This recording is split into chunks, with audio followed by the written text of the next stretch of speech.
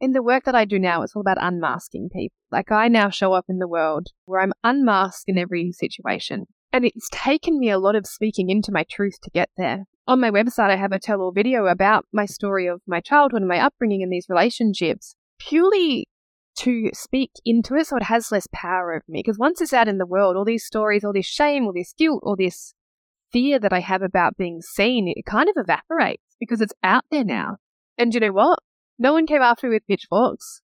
I haven't been burned at the stake.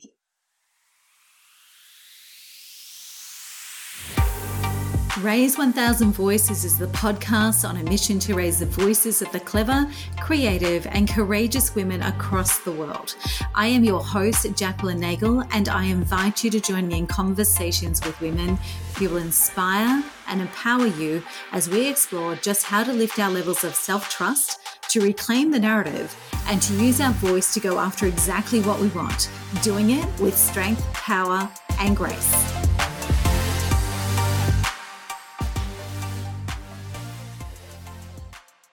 For this next episode of Raise 1000 Voices, I would love to welcome Lezly Kaye to the show. Lezly, hello and how are you? I'm amazing, thank you. Thank you for having me. It's so good to have you. Now, I have come to know you a lot over the last few years, but before we get stuck into God knows where we're going to go with this conversation, for our audience listening along, where are you at the moment? In life or physically? I'm from... Let me just start with physically because life could take a while. I'm Perth, Western Australia. Amazing. And it's actually a key question for those people who will seek you out and follow you on social because they'll soon discover that you're very rarely in one place at one time. Truly. Truly. So Lezly, also too, as we mentioned, I've got to know you a little bit over the years. For everyone listening along, and this is probably the second part of that question that you just hinted at, give us the 7 to 10 minute capsule of Lezly Kaye, how she's got to where she is at evolution unfolding right from being a little girl. Wow. Okay. We're definitely probably going to hit the 10 minutes. Who is Lezly Kaye? It's really interesting because I'd have to say that this story has changed since I first began to tell it. Yes. And I would say that because truly the language that I use around my childhood likely is framed differently now than it would have been even if I had have made this introduction 4 weeks ago. Yeah. You know, I had this story of being the girl with no parents, the girl with no mum specifically. And only 3 weeks ago, after 23 years, I reconnected with my mum for the first time in 23 years and actually sat down and had a conversation and allowed her to love me in the only way she could. Yeah. So for those playing along at home, I guess my story is, and I'm really careful to try not to label or to play into story, but it will give you some context, is I was born to drug-addicted parents when I was 4 years old.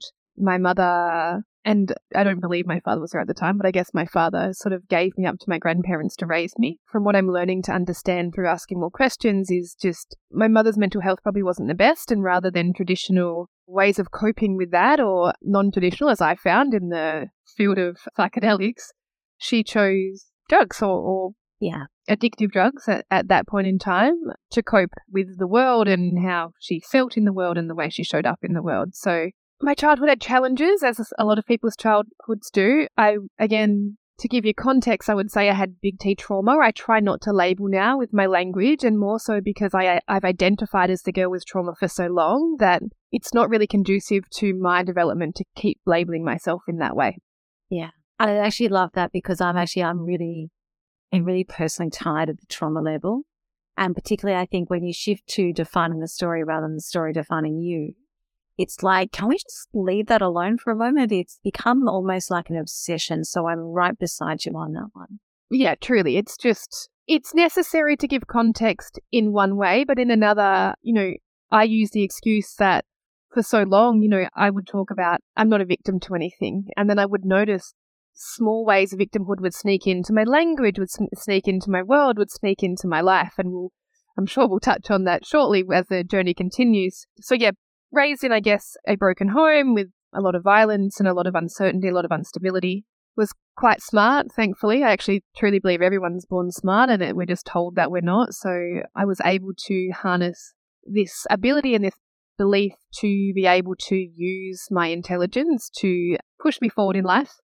I got ducks at the school. I then in high school, I actually dropped out in year 11, but that was to follow a boy more so than not actually enjoying education. I studied journalism. I got straight A's in English and then got my first job in real estate when I was 17. I took a sabbatical and moved to the Gold Coast and pretty much partied every night for 9 months when I was 19. I think that's where I got a lot of my hustle from. Yeah. 19 years old on the Gold Coast nearly 20 years ago. There's a lot of hustle going down. A lot of hustle. And there's a deep dive on that journey on my website under my tell-all video. And then I got enticed out of real estate into recruitment. And this is sort of where the journey started to change. I've always been quite self-aware, gratefully. And I'd noticed sort of a self-sabotaging behavior when I first started recruitment that I would last in a job for 9 months. And as soon as I got bored or perhaps started to lay down roots or had any form of stability, I would sort of self-sabotage and bail out and move on to my next challenge. I had some really good managers when I first started in recruitment, some really good leaders, and I managed to stay in recruitment at Hayes, which was my first job, for 8 years, and in that time I became their top biller. So I remember at the time I was doing bodybuilding and my manager at the time said, if you put as much effort into your job as you did your appearance, you would be really good at this. And so I did. I talk about boring belief at that time from that manager and I guess from people that could see where I came from but knew that I had the ability to make something of my life. I quick became Hayes' top biller, literally holding the record for after my second year for 6 years as their top biller nationally, internationally, and I still hold the record worldwide. I think it's $3.2 million annually in profit, so pure margin that I made for Hayes. Yeah, so I talk about, turning my past basically I was avoiding myself. So rather than spend any time alone or spend any time with anyone that I could make connection with, I worked. Yeah.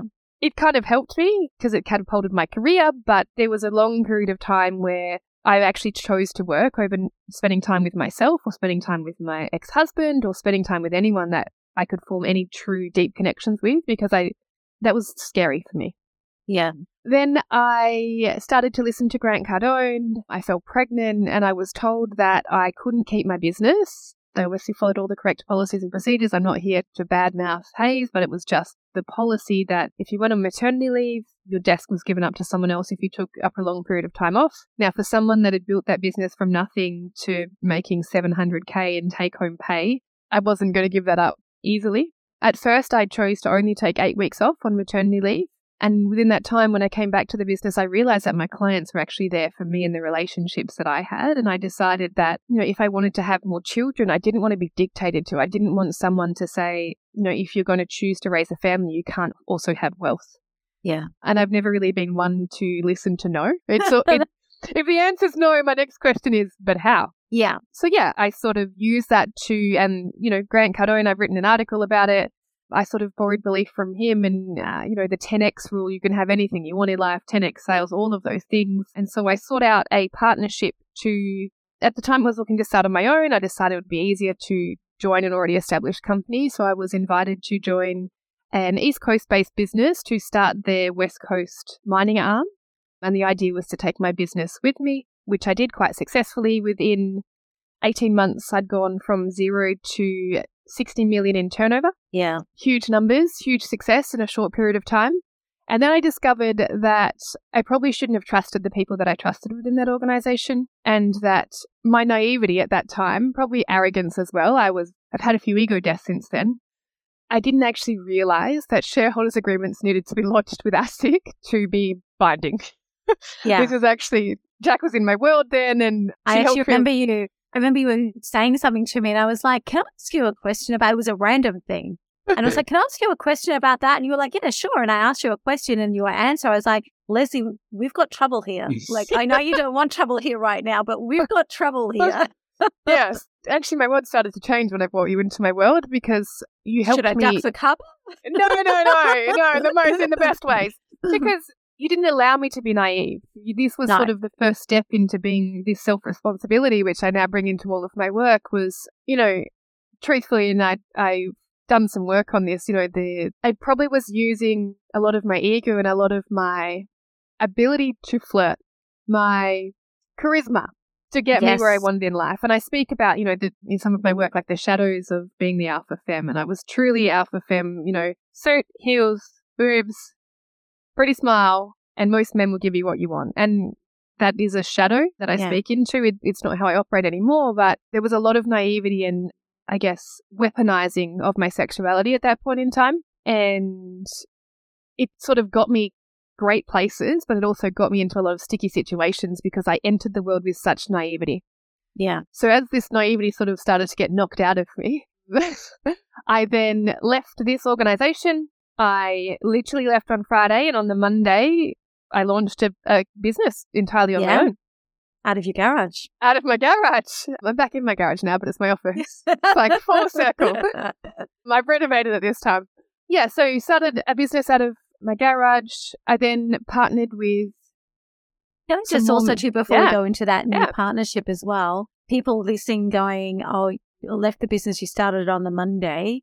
Yes. You've had a Supreme Court battle for your right to exist, though, that you won. And I think that's really important for women listening to us to understand. And you weren't going to do it. No. So, I think non-competes are really interesting battlefields. There was a lot of, I guess, every situation's different, and there was a lot of things in my favor with, a shareholders agreement that had my non-compete that wasn't lodged. So, number one, like if their own dodginess, I guess, actually played out in my favor. Absolutely. But also it was really interesting to be in the court process because there was a lot of questions around non-competes in the first place. Yeah. And all I would say is sit in integrity. Because for me, it was my clients and it was my business. I didn't try to take anyone that was already there. I didn't want anything to do with the business that was the other consultants that I managed. It was purely just, these are my relationships with my clients that I've dealt with for 8 years. I would have happily stayed within the business if I had have been looked after in the way that I was told I was going to be looked after. The reason that it all started to come unstuck is because I started to ask what my dividends were, given we were making 60 million in turnover, and I got crickets. And this is when I reached out to professionals like Jack to sort of start to help me piece together why I wasn't being treated with the same level of respect as everyone else. I don't like to play into the misogynistic field. I'm a big believer in that we create our own reality. Yeah. So I was, and I actually talk about this was all happening, and I'll jump into the next story shortly, because I didn't trust men because my dad abandoned me and left me to be abused, basically, in the narrative I was running with the world. So I was then bringing into my reality men that I couldn't trust that were going to screw me over in some way just to prove this narrative that I couldn't trust men. Yeah, constantly recreating the evidence. Yeah, constantly trying to prove to myself that men couldn't be trusted. So, whilst I don't like to play into that narrative, there certainly was this undertone of like, silly little girl. Yeah. She doesn't know what she's doing and we will take advantage of her. And truly, like I mentioned, I'll own the naivety, but like once bitten, twice shy for me. I go to the ends of the earth for anyone. I'm much better at communicating and relating these days because my relationship with myself is solid. But even in that era of my life, because I just so desperately wanted to be looked after and loved, I would have stayed as a quarter of a shareholder in a business that was making or turning over $60 million a year if I was well looked after and if that side of the agreement had been upheld. Yeah. For me, it was more the deceit.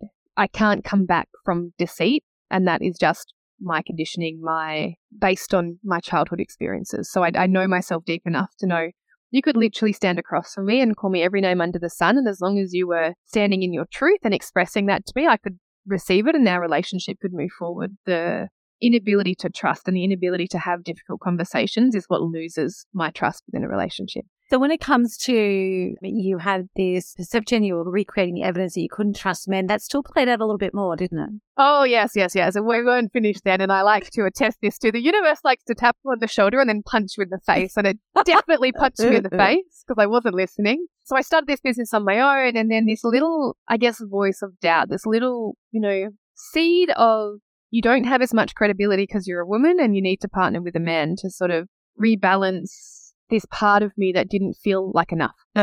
So I sought out, it was actually 2 separate business partners.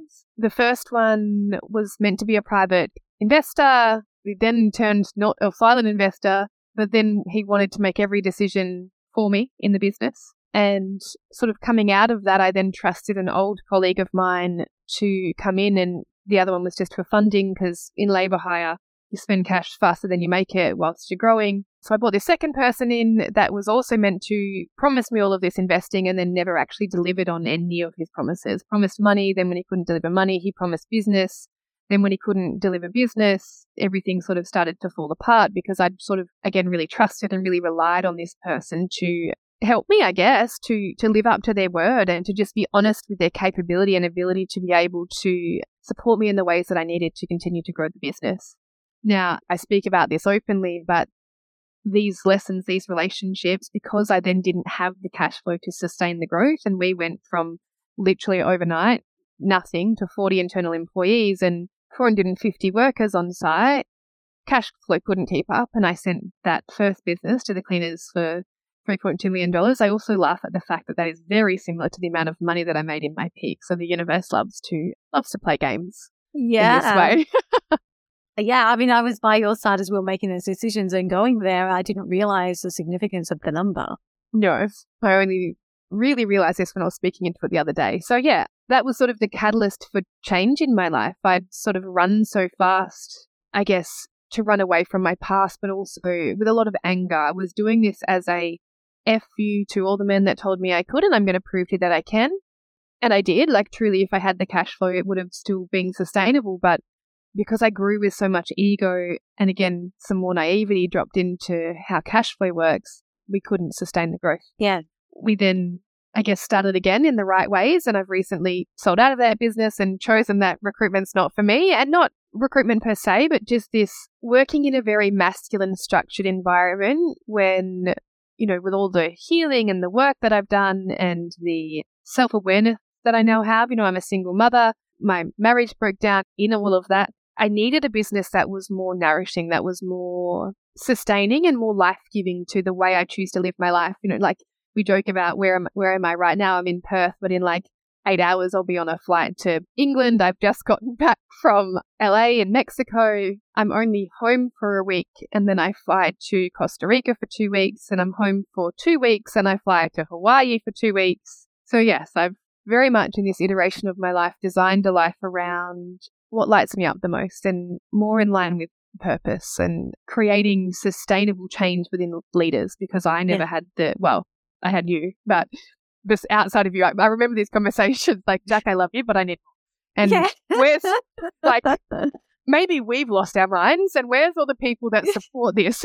We had a few of those we've lost our mind conversations, let's be honest. Truly. I'm on this side, I'm asking the questions. Yeah. So yeah, it was just, I don't know, that whole scenario, that whole punch in the face from the universe really did change the trajectory of my life. It absolutely 100% changed it. What I'd really love to explore, there's a couple of things already from what you've said in your story that I want to come back to, but what I'd love to speak into now and go into now is how important has it been for you to change that story? You touched on changing the story from your childhood. I've been witness to it and the changes that it's brought about. And, you know, there's been times when I've thought, you know, we ask collectively, are we losing our minds? Sometimes I've gone, is Lezly losing her mind? And it's proven to be true. You have, and you recreated and regenerated, and so it's okay. But what I'd love to do is talking to the power of actually redefining, almost reclaiming your story and why this matters. I think when I think about the spoken word, for example, things sound a lot different inside of your head. Yeah. Then when you say them out loud, like it brings life to the, you know, in the line of work that I do now, I say to women, like when we're creating goals, I need you to speak into them. Writing them down helps, but truly there's this power that comes from almost invoking the words that you bringing into the world. Well, that's that old Hebrew original interpretation of Abracadabra, which I've always loved and introduced to you, and that is that we create what we speak. Truly. That so many people, Abracadabra has become the magician's thing, but actually the truth of it is in ancient times, we understood that we create what we speak. And we can't hide. Once we say it out loud. Especially if it's recorded, or if you're on 9 News every month, or if you've committed to speaking and you have to write a speech and get it out of the world. Everyone knows I'm a speaker coach. There's definitely an inside joke behind that one. Such an inside joke. We'll get there. So I think it comes back to this. In the work that I do now, it's all about unmasking people. Like, I now show up in the world mostly, and there's probably slithers of places that I don't, but I would say I'm 90% there, where I'm unmasked in every situation. And it's taken me a lot of speaking into my truth to get there. So on my website, I have a tell-all video about my story of my childhood and my upbringing in these relationships, purely to speak into it so it has less power over me. Because once it's out in the world, all these stories, all this shame, all this guilt, all this fear that I have about being seen, it kind of evaporates because it's out there now. And you know what? No one came after me with pitchforks. I haven't been burned at the stake. Not yet. Not yet. I was just going to say, but I don't want to invoke that. So I haven't been, not in this lifetime anyway. And truly speaking into, so if we go back to trauma, my deepest wounding was around my childhood, and there's a lot of sexual assault and it's very intertwined. So, I would be working at Hayes and I would truly, like, 60K would land in my bank, 60K cash after tax, and I'd be like, yeah, no emotional connection to it. No emotional connection. And truly this voice would be like, but if people knew who you were, or if people knew where you'd come from, they'd take it away from you. But we just land that, because so many women listening are going to go, oh shit, you're inside my head. Yeah. So just like, that's kind of where the universe started to whisper to me that I wasn't listening. Just this, it wasn't so much that I was seeking pain when I started my healing journey. I was seeking joy. I was seeking pleasure. I was literally sitting there going, I should be fucking celebrating. Like, I should be stoked. And I should be doing more with the money, because let me tell you, I spent it all. The more trauma work I do, the more nervous system work I do. I wasn't safe with me, so money wasn't safe with me. So I spent money as fast as I made it, because there was this inability to hold anything good in my life. So yeah, that was kind of the whispers. That was the universe sort of saying, meant to be feeling more, like it's not meant to be this disconnected and hollow. I had a husband. I literally was making $700K a year. I had 5 properties. We just had a son. And hit 110 kilos, and I was absolutely miserable. The outside looking in, like when I separated from my ex-husband, this was the first sign that the world thought I was mad, because my life looked really good on paper. Yeah. It just wasn't fulfilling, because I'd spent my life avoiding myself. So truly my ex-husband didn't know who I was. I didn't know who I was. And sort of when these big events happened, when shit really fucking blew up in my face and I had no choice but to, the self-responsibility code, which was born out of all of this, is this, rather than facing out to the world and being like, it's all you, I had to turn it towards me and sort of face off with myself and go, the only common denominator in all of this shit that's going wrong is me. So what do I need to change? What do I need to do to actually start to take back control? And that's the big joke of the universe, is that we're not in control, but we are, because we can control the ways we react, we can control the ways we respond, and we can control the way we relate with the world if we know ourselves deep enough. Absolutely. It's interesting, even talking like the reference back into your childhood and things like that. What I found really interesting that you said in the opening were about, you had this history of bouncing every 9 to 10 months. And I do that in corporate. Like, I go into corporate and I bounce back out, but that's actually more about that infrastructure rather than being able to sustain that environment. Yeah. But one of the things that you just said was that it was because you got bored, but it was actually masking a fear of stability. Can we unpack that a little? When you don't want the world to know who you are, because you're afraid of, I talk about the mean girl, and we're not actually here to tell her to shut up or to positive affirmation her into change. We actually need to love her more. We actually need to build a relationship with that part of us, because that's the part of us that's screaming for our attention. So when I didn't have this level of relationship or awareness with myself, like, that little voice would be like, fuck these people, you don't owe them anything, or you're not getting paid enough, like, they don't love you, they don't deserve you. And so I listened, and I would be like, nah, like, fuck the world, basically. No one has my back. Like, no one, abandonment was my core wound. So it was like, I'll abandon you before you abandon me. So rather than deepen those relationships or lean into difficult conversations or ask to be appreciated more, I had an inability to speak. I had an inability to speak my truth and be like, I'm feeling like this. It would be really supportive if, you could give me more commissions, or I would love to work 4 days a week because I'm feeling really drained, or I need 2 weeks off to look after my mental health or something. I had an inability to actually ask for what I needed. Yeah. And so rather than ask for what I needed, rather than reveal myself, rather than show the tenderest part of me and lead into a conversation that felt really confronting, I would just leave. Yeah. And I would do that with every relationship. I'm one of these people that don't have long-term friendships. I don't have high school lifelong friendships. Yeah. Yeah. Yeah. And part of me thinks that has benefited me in some way. It's not always a bad thing. It's not always. I'm a big believer in, if you outgrow your friend circle, that's okay. Yeah. Because, this saying that gets thrown around a lot, your friends are either your inspiration or your prison. Yeah. And I feel that's very true. And you then realize that, I have some friends that are deeply spiritual and very grounded, and I guess probably aren't as driven as I am or desiring as much abundance as I do, but they will forever be my friends because they ground me. They really sort of get the deeply spiritual side of me, and we fill each other's cups in those ways.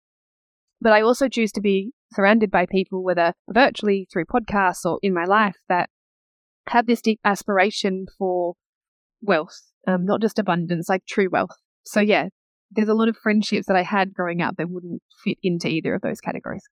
So that's an interesting distinction that I'd love you to unpack, because one of the things that is challenging for nearly all women is to claim their right to be successful, to claim their right for abundance and wealth. What is the distinguishment? You just touched on them, the difference between abundance and wealth. Oh, abundance gets thrown around a lot, and I think people just think abundance and money, and it's not about that. Wealth or prosperity for me is how much do we love ourselves and how much can we allow ourselves to be held by life? So if we have an inability to receive, and this relates to our mother wound, and it was very interesting that, my coaching containers are selling out, my business is thriving, and I've just healed my mother wounds, but we'll touch on that at another time. Maybe an encore performance here. Yeah, maybe an encore. But wealth and prosperity is having fulfillment in every area of our life. So what I've learned in languaging, and I'm hypno qualified, so I really pay attention to language. Plus I've spent however many years in your world. Abundance sort of has this, like, it's just money. Whereas prosperity and wealth for me is like, how fulfilling are your friendships? How fulfilling are your relationships? And the most important relationship actually is the relationship you have with yourself. Yeah, 100%. Like, how well can you have a conversation with yourself and actually truly pinpoint what it is you're feeling? Like, rage tends to mask grief, or joy can actually mask fear. It might be that, my thing was I was almost too positive, this like toxic positivity, because I would rather be over positive than allow myself to drop into the fear of the reality of my life sometimes. Now, that helped me to get out of where I was to where I am, but that too was a response to avoid rather than actually do any healing or take any responsibility for my life. So prosperity and wealth for me is not just about being sustained, but when you are in prosperity and wealth, like, do you feel lack? Do you have to work a 40-hour week to make money? Do you have time to give to your relationships? Like, I'm a single mother. I've got a 5-year-old. So for me, one of the biggest steps lately to really leverage this prosperity and wealth piece has been outsourcing all of my sales to a sales team, because one, I'm fitting into someone else's ecosystem. So I actually get to sustain another mother and her life and the people in her sphere. And it allows me to free up my time to feel like deeply nourished in building and scaling a business. So I get to show up for my clients as a more grounded, resourced version of me, rather than this high achieving, work 100 hours a week, dropping into this paradigm of pretty much we have to be slaves to earn big amounts of money. And I don't believe that to be true.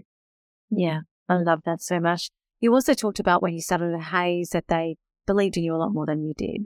And it reminds me of, and we just had a really interesting conversation around spirituality before we hit record. It reminds me of a sermon recently, and it was a preacher that I could listen to the end of time. He's just come back from the UK, and he talked about mountain men and how we have to find our mountain men. And he said, "Please, I'll take one of those. Thank you." Yeah,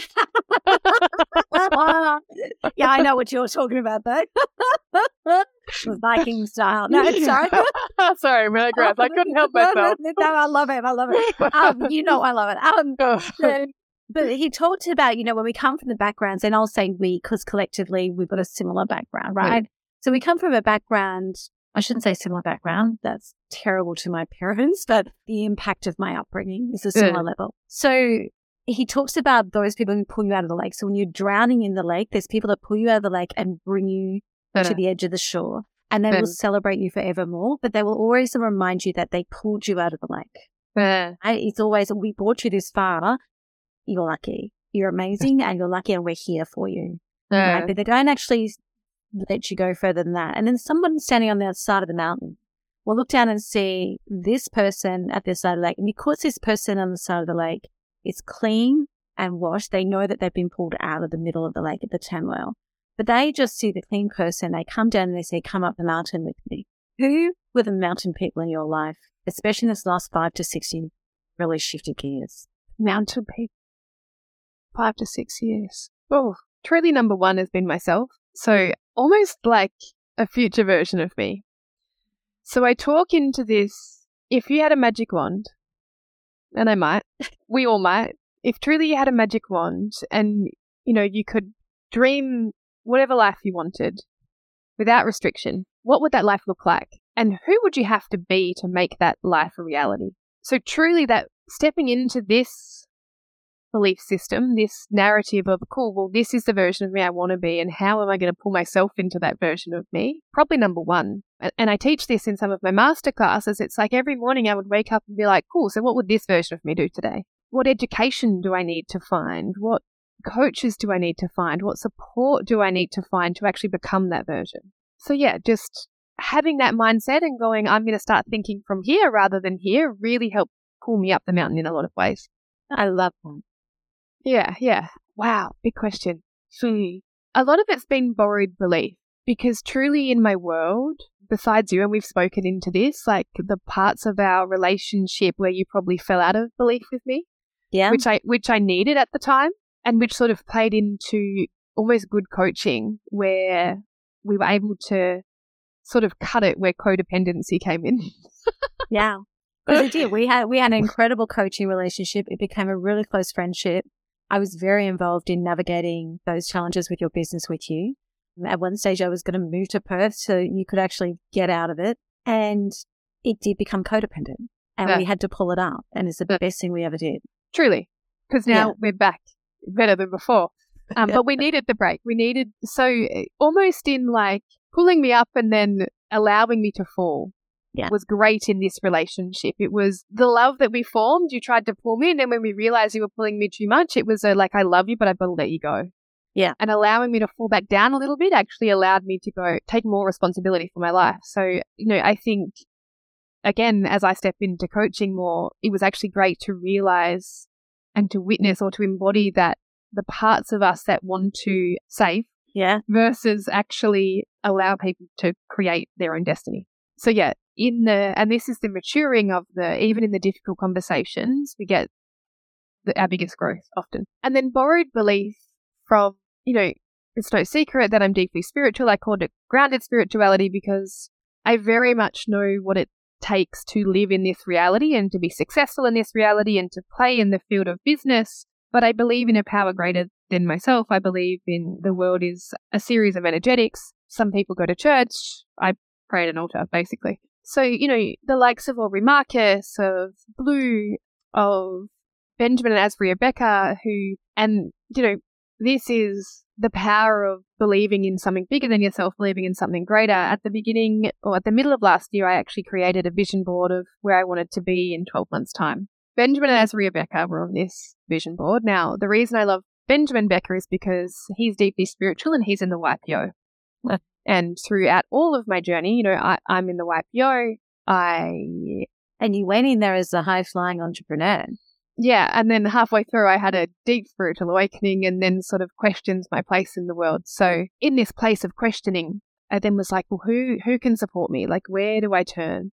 And then discovered Benjamin and Azria through listening to podcasts like Aubrey and Blue, found their book. Benjamin, being the entrepreneur and businessman he is, really grabbed my attention because I'm like, well, if he's in the YPO and he is being authentically himself, then perhaps there's hope yet. then fell in love with Azria, who's Benjamin's partner, and not just Benjamin's partner. And I actually take that back. She's an amazing, deeply connected, deeply entrepreneurial based, but deep from a deep place of caring. And she's sort of stewarded the organization Becoming. And literally 6 weeks ago, so these people I'm, aspiring to have in my networks, aspiring to have in my life, and I'm a little country girl. I was born in Gelton. I grew up in Perth. And 6 weeks ago, I received an email from Azria inviting me to a retreat in Mexico with a week's notice.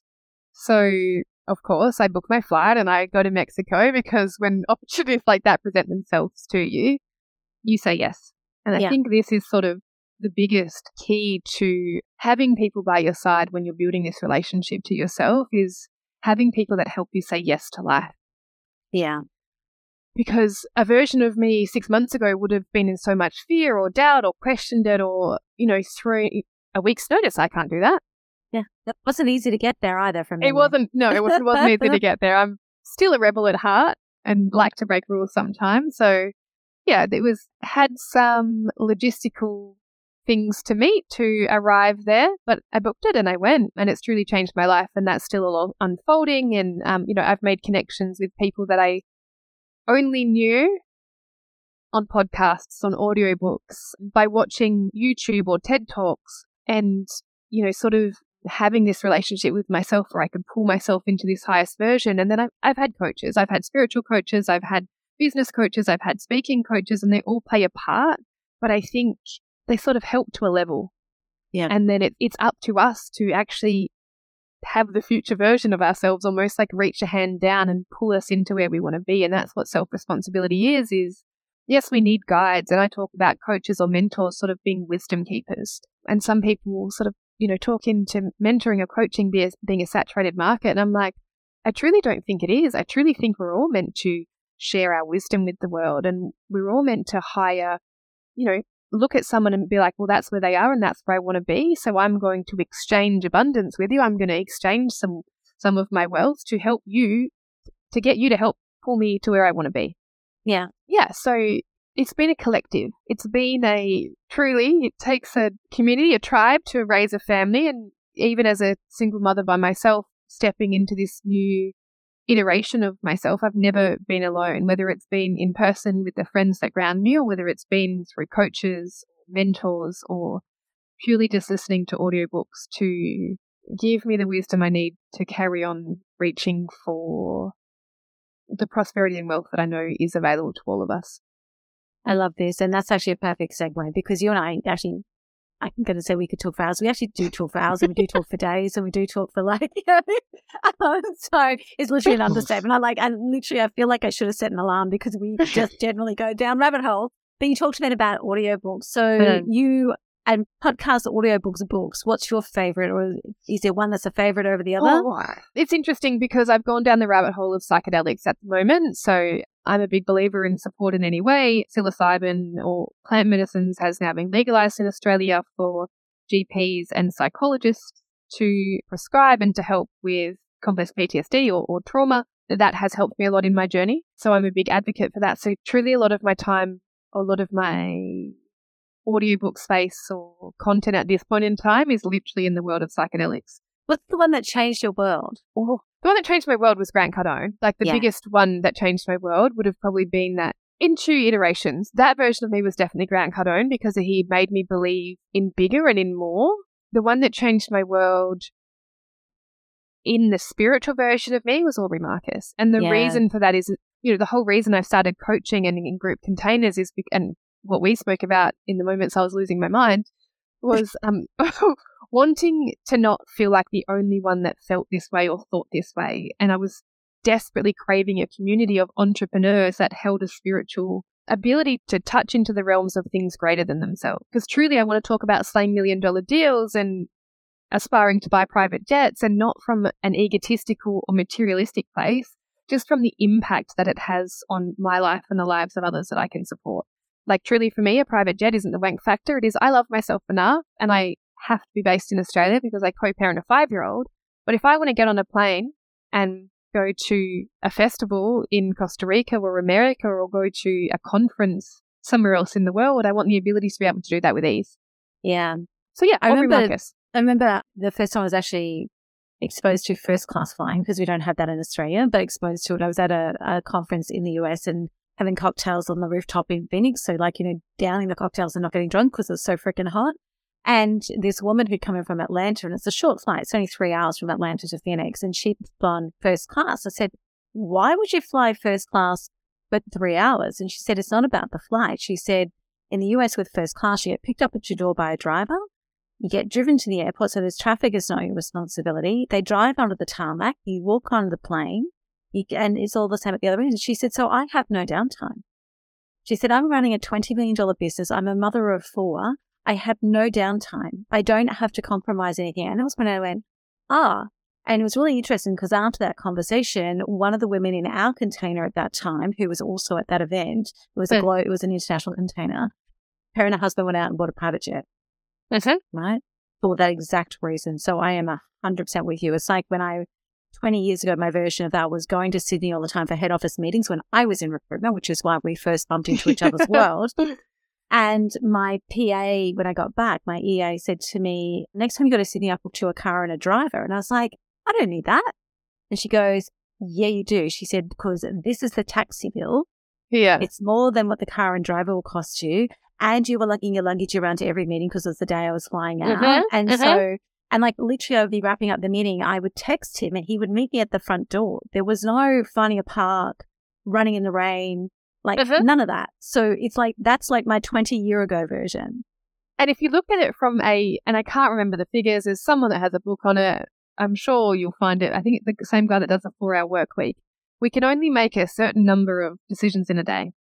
And as high-functioning CEOs, running businesses, scaling businesses, being mothers, I don't want to waste any decisions on how I'm getting to the airport, how I'm getting home, whether I'm going to miss my flight. For nervous system regulation and just leveraging life in general, make your life as easy as possible. I'm going to England for 2 weeks and I'm playing business, and a lot of people in a growth phase of the business would think that's mad. But I have internet. Definitely going to write a speech. This is now publicly witnessed. Remember what I said about invocation? Shit, this is how I go. I'm a happy coach. Those of you can't see me right now. I'm grinning from ear to ear. So for me, it's I have a lot of things to do, and I'll sleep for 8 hours, but for 8 hours, I want to be productive. I don't want to feel like I'm squished into a plane, that I have broken sleep, so I'm not well rested on the other side. And that I've truly wasted 18 hours of my life just to get somewhere. Whereas if it's on time. Truly. So yeah, for me, it's about how can I make myself feel more resourced and feel more spacious? Because when I sell or build a business or show up in the world from that space, it just works better. And honestly, we were speaking about it before, but how much flow my life is in at the moment now that this sort of has clicked for me. You actually wouldn't believe it if I told you, so I'm not going to. I'll save that for my close friends. But yeah, just stepping into this frequency of pure wealth and pure prosperity has an impact on every area of my life. I love that. We've talked a lot about the young girl you were and the stories you've held. So as we wrap this out, what I'd love to know, and we'll have one more question after this, I'd love to know, when you think back to that little girl, so Lezly, it was 5, 7, 10, what is it about that little girl that you still hold within you today? Oh, I'm going to say tenacity and resilience. And I know we've spoken about this, but I also want to make this public. Everyone has a flame inside them. Everyone has this ability to self-resource, I feel that we're all born with it. This little fire inside of our hearts that's I'm not settling for this and I want more. Some of us just listen a lot deeper to that voice or that flame or this burning desire to have everything they want in life. So I'm just hugely grateful for the versions of me that didn't understand what they were listening to or why, the versions of me that just kept pushing through the obstacles. Yeah. And just this ability to continue to show up, in spirituality or even in any form of personal growth, there is always a level of this dark night of the soul where everyone thinks you've lost your mind, including yourself. And it's almost it almost feels like there's no way forward, but there's a part of you that knows that there always is. Yeah. And it's those first steps of I'm just going to keep going. I don't know where I'm headed just yet, but I know there's more on the horizons. That decision to just keep pushing forward, that has always sort of held me in good stead of continuing to show up for myself. I love that. Lezly, as we wrap up, where can people find you? Because you do have these phenomenal coaching containers and masterclasses available now. What's the best way to connect with you? Probably Instagram for anyone that's on socials at Lezly Kaye, LezlyKaye, because I like to be different. My website is the same, so lesleykaye.com. You can jump in offerings. You can listen to my tell-all video if you want to deep dive a little bit more into some of those stories. Amazing. Lezly, my friend, my heart, thank you so much for showing up all out today. Thank you. It's the only way I can show up, and I appreciate you so much for receiving me. Thank you for joining me for this episode of Raise 1000 Voices. I hope you've enjoyed the conversation as much as I have. And if you have, then I would love you to subscribe to and rate the show on your favorite platform. Our show notes, resources, and links to all our socials can be found at anygiventuesday.com.au/podcast. And if you'd like to join a growing community of clever, creative, and courageous women who know that they want to be seen, heard, and remembered, then join us in our Facebook group, Raise 1000 Voices. Until we speak again, take care and remember, you were born to raise your voice.